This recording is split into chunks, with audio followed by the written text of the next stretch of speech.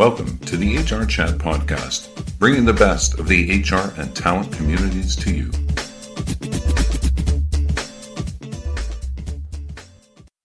Welcome to another episode of the HR Chat Show. I'm your host today, Bill Banham.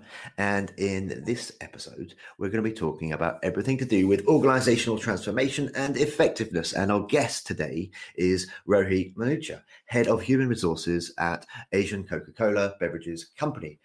Rohit has an extensive experience in working with CEOs and C-suite leaders in driving end-to-end organizational transformation across 19 countries.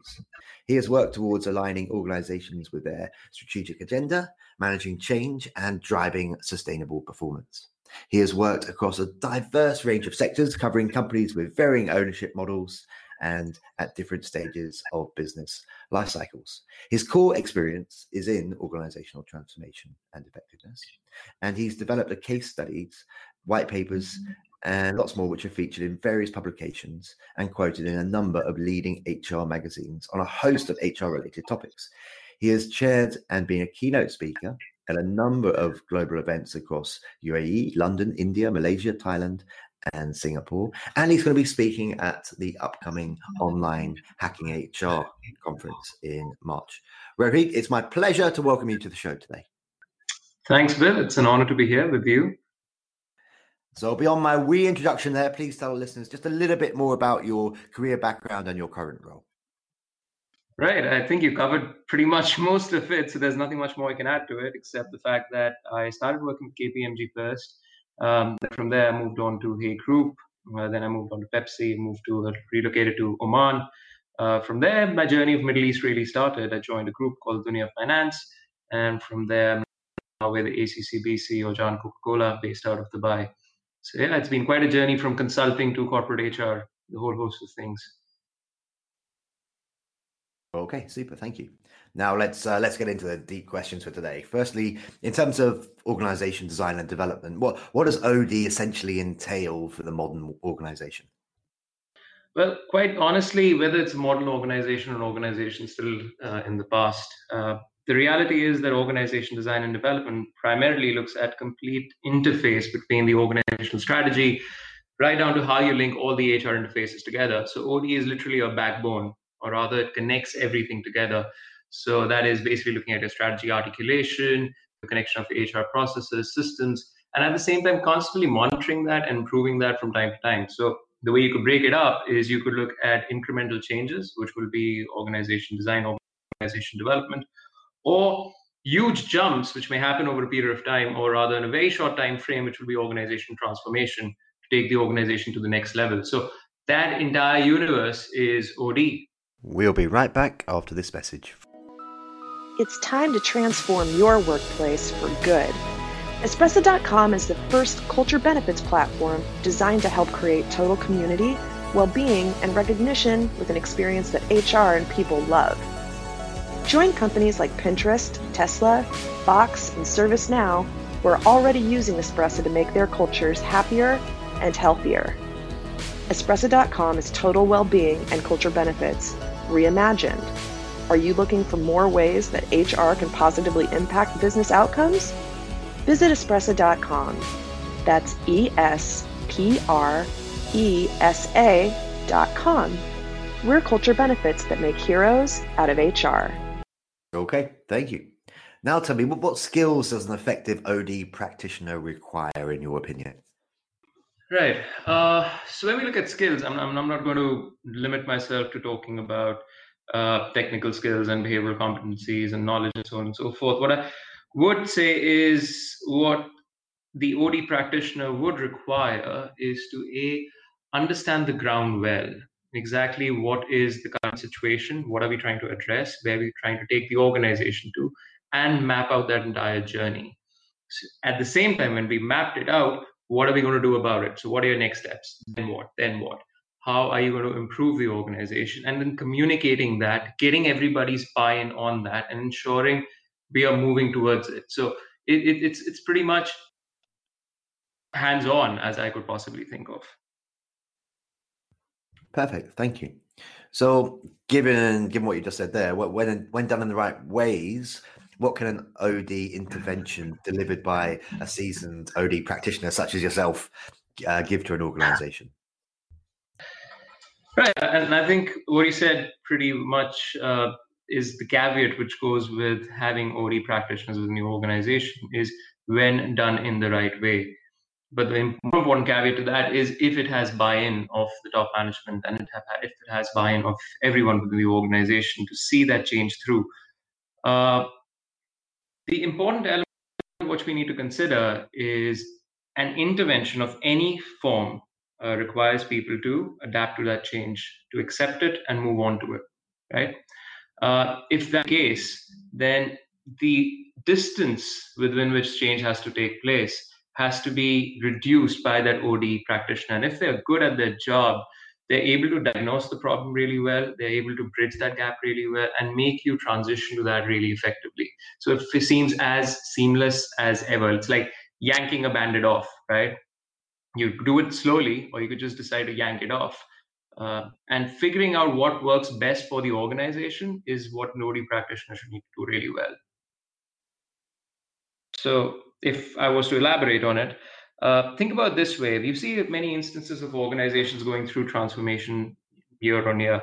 You see many organizations actually cutting headcount and right-sizing to a large extent.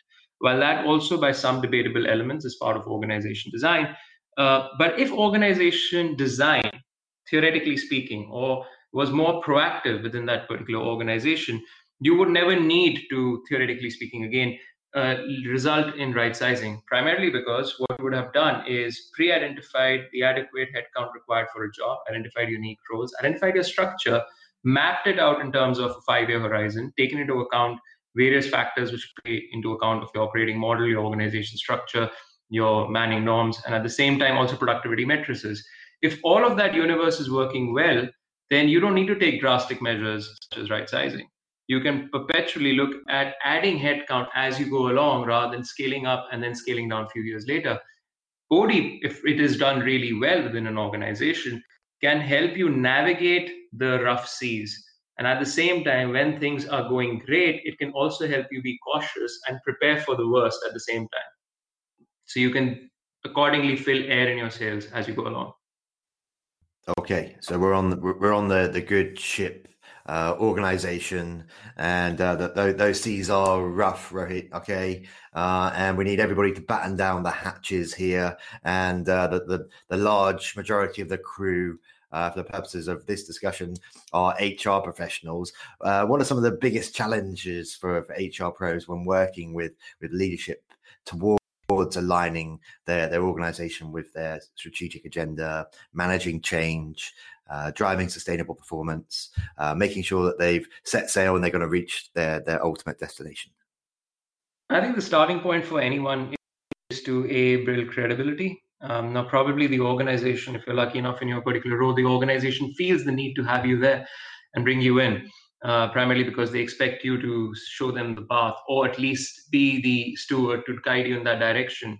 However, in certain cases, it just might be that there is no inherent need or understanding of a need for this, and hence educating the leadership team, explaining as to how you can actually contribute. And HR is not mere a function, like, for example, in this region, it is often confused as more of an administrative function, but rather a more strategic function where it can play a larger role in actually tidying everything together within the organization. So getting that buy-in and then building the credibility in terms of delivering the strategic agenda becomes important. Now, managing change, like I mentioned, was very specific. You can have change which can be managed either whether it's top down or bottom up. But the reality is that more often than not, you need to appeal to the individual within the organization, all the individuals in the organization, their personal preferences, the way they would prefer to be communicated to, treated during such times, their fears being addressed. That is literally rolling your sleeves up, hitting the galleys, doing the work yourself, leading the front, and actually making that change happen. Otherwise, the point of sustainability, like you rightly mentioned, sustainable performance, does not hold true, or rather it is a mere fact. Sooner or later, the ship will come crumbling down. And then all of the good HR sailors will end up in the waters with the sharks and whatnot. And it'll be a terrible disaster. Quite a gory picture you paint, Bill. Okay, so let's just give a nod to another one of the awesome HR titles out there. You recently wrote an article on humanresourcesonline.net in which you discussed the design thinking framework. Can you just take a little bit of time now and explain what it is and why design thinking is becoming so important for HR today when it wasn't so popular in the past? I think it was first developed in the 1950s. Right. So it has been design thinking per se has been there for quite some time. You're right, around 1950s. I wouldn't say that it wasn't popular. Again, popularity is not a metric by which we measure. But the important aspect of here is that design thinking to a very large extent was not really understood, because at that point of time, HR was in its nascent stages. As you would recollect, even a lot of our HR practices are something which have dark side to them, have come over from the annals of history and through the armed forces and so on and so forth. And our understanding on HR is also evolving itself, but we still go back to those old concepts of Carl Jung and Johari window and so on and so forth, which were also delivered or developed around the same time frame. Now, having said that, it does take a level of adoption, because same as technology, you don't see a lot of organizations are at the same platform when it comes to technological adoption. They're all at different stages of technological adoption. Similarly, organizations were at different levels. The earliest example, what you could possibly think of design thinking, is something which was called the congruence model, which is, again, a lot of the organizations use, is gap assessment. Simply put, you have a problem, which is an as-is situation, and you have a place where you need to go, which is your 2B, your destination, your business objectives, your strategy, bridge your gap. If that bridging of gap is OD, the tool which is being used is design thinking. And what it does is basically it breaks it up into smaller pieces or 5 phases, where it talks about empathizing, basically putting yourself in those shoes, defining a problem, ideating, prototyping, and probably then testing it before you implement it. This process, no matter how many words you may choose to use it differently, primarily has remained the same. Think about it this way. If design thinking was not being used in HR so much, as you said, popular, it was still being different sectors, different industries, different functions. For example, it has been used extensively in architecture. It has been used extensively. Think about it this way. If you're sitting in an airplane and you do know that during the emergency exit, you get extra leg space, correct? Now, typically what the airlines do is to charge you a premium to sit on that emergency exit. Interestingly, they don't ask you to fill up a questionnaire to assess whether you are capable enough to operate the door. They obviously brief you, but they don't even assess you psychologically to say whether you might just open the door midway. Hence, the door, which is the way it's designed, is not something which is easy to open. At the same time, it is easy to open at a time of a crisis. So that is design thinking. The concept of biomimicry is all about design thinking. The concept of what I talk about in HR, honeycomb effect, which is basically the ripple effect that if you touch any element of HR, for example, from job evaluation standpoint, you build it up to job analysis, job descriptions, you link it up to unique structures, to unique roles, to unique organization structures, to operating model, to strategy articulation. All of this links up together as the honeycomb and as a ripple effect is all part of design thinking as well. The beauty of HR is that the evolution of HR has been relatively slow. And off late, we've seen it suddenly pick up traction with the advent of AI and big data. But more importantly, our basics and our knowledge has remained the same. And design thinking is literally everywhere, from talent assessment to talent management to career pathing to compensation designs. We use it everywhere. Okay. And I think we'd like to maybe talk more now about talent management, certainly, and how one treats employees. I should just mention, though, so far we've managed to get analogies for ships and sailing, and we've got planes in there, right? So let's see if we can try and get a car or a train in one of your answers before we wrap up for today. Okay. I was thinking of bringing a spaceship next. Spaceships, yes, let's do that. Okay, so in the context that you've just been speaking about there, can you explain how and why employees are now expecting the same experience as employee as to they receive as a customer, and why organizations need to cater to that need? Right. So it's Basically, pretty simple. Over the years, we focused on customer experience, right? We've constantly said customers the king. You have to focus on customer experience. However, if you look at it this way, how is your customer pool any different from your employee pool? It's not. It's the same. More importantly, as your organization scales up, you inherently are reaching more touch points and more potential employees of the future. For example, my children could probably want to join ACCBC 10 years, 20 years later. And the way they would probably want to join the organization is based on the experiences that I had as an organization and not necessarily on the products alone. So this is something which stems from the mindset of linking design thinking together, employees delivering enhanced employee experience.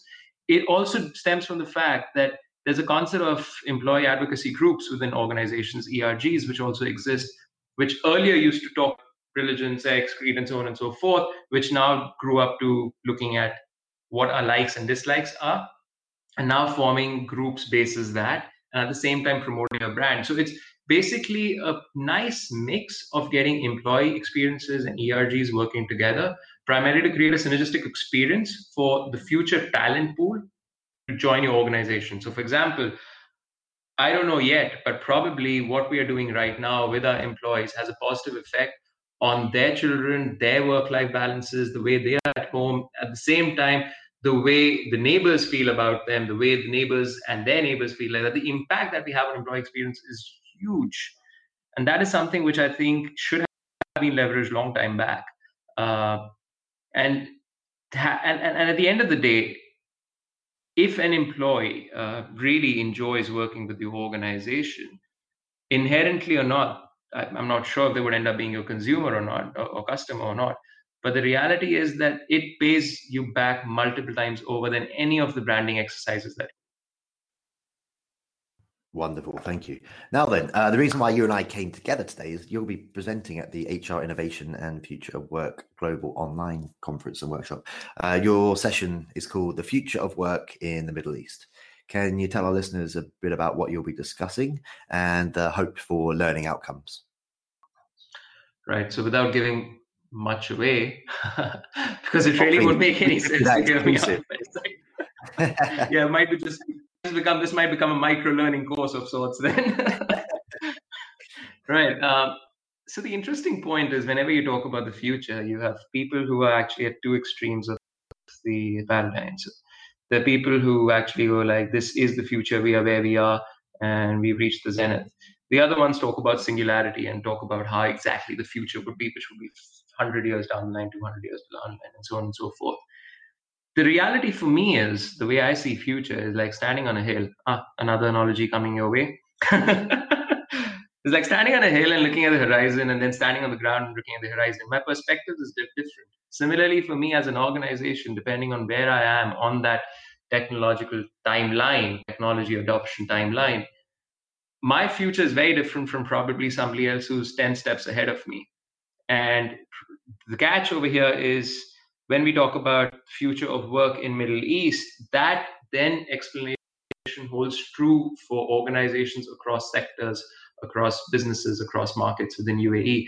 And primarily I want to talk about what are the concerns, what future means, and what it is as of now, and what that journey will be. Pretty much, I would be linking back OD onto application of AI at work. So that's what I'm going to talk about. Awesome. So, listeners, there will be a link in the show notes, I'm sure, to the event happening in early March from the awesome guys over at Hacking HR. So, by all means, do check that out and register for it. I think it's going to be an awesome event, so you should totally join online. And you can do it, of course, from the safety and comfort from your own home. You do not need to get into a spaceship, or a train. Or a plane, but somebody's not trained to operate a door sitting next to you just because he paid $20 extra for that seat. And one last question for you for today, and that's how can our listeners learn more about you? How can they connect with you, maybe through LinkedIn or elsewhere? Do you have any upcoming sessions beyond the awesome talk that you're doing with Hacking HR that you'd like to highlight? Right, so Yeah, awesome. So I can be reached out on LinkedIn. I will share my LinkedIn link with you. You can probably click on that as well. Follow me on Twitter. I'm active on LinkedIn, so definitely do that. I would be speaking at PDS Summit, which is People Development Summit, in the 3rd and 4th of March, teaming up with DebateMate over there.